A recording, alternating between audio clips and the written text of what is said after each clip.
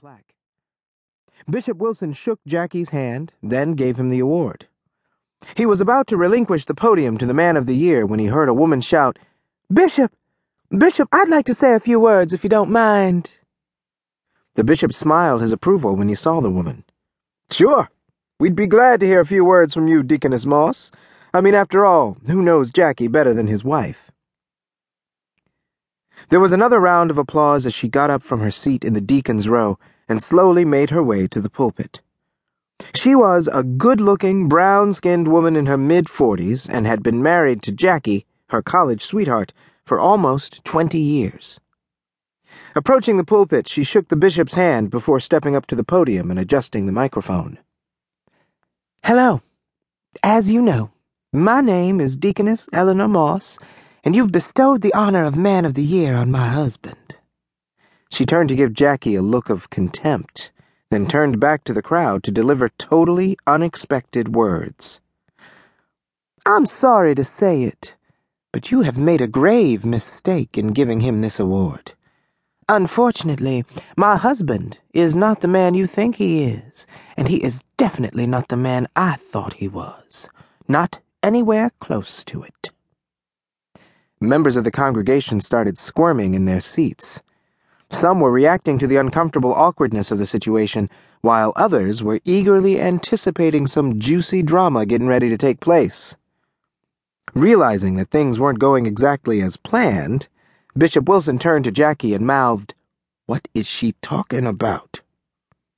Jackie shrugged his shoulders, looking dumbfounded. It was obvious he was as clueless as everyone else about his wife's strange behavior. The two men stood by helplessly as she continued the speech that would destroy all the good feelings Bishop Wilson had created with his Father's Day sermon. "I know this is going to be hard for many of you to believe, but trust me, it was even harder for me. I've been married to this man for 20 years. She took a breath and straightened her back, as if what she was about to say required all of her strength. Then she delivered the final blow.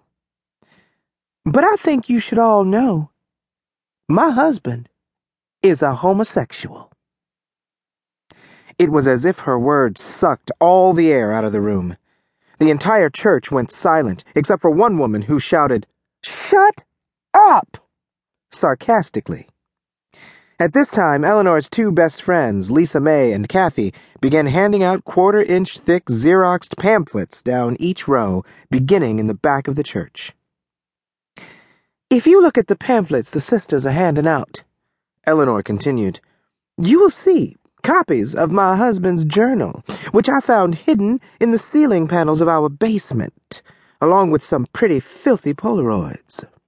I'm sorry I could not furnish originals, but I need them for my divorce. The highlighted entries show affairs Jackie has had with different male members of our choir and congregation. You will see names, dates, times, personal comments in some cases, and even preferred activities. I know some of you will be upset by this, but I honestly believe it's better to know now rather than later. I myself am about to get an AIDS test."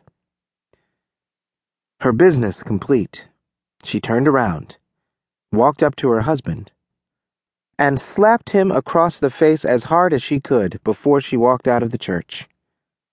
The congregants, who had now all received copies of the pamphlet, were furiously paging through them.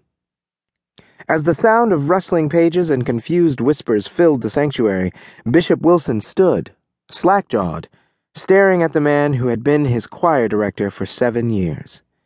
He'd heard rumors over the years about Jackie, but he figured those spreading the gossip were just jealous and catering to the stereotype of a gay choir director. Never once did he think the rumors might actually be accurate. Now he had to ask the question, "My God, man, is this true?" Jackie didn't answer. He simply turned toward the door by the side of the pulpit. Bishop Wilson followed his gaze and watched 4 male choir members sneaking out of their seats, headed toward an exit. 2 of them were active members of the church, proud family men. If someone had told the bishop that these men were involved in homosexual affairs, he would have placed wagers against it.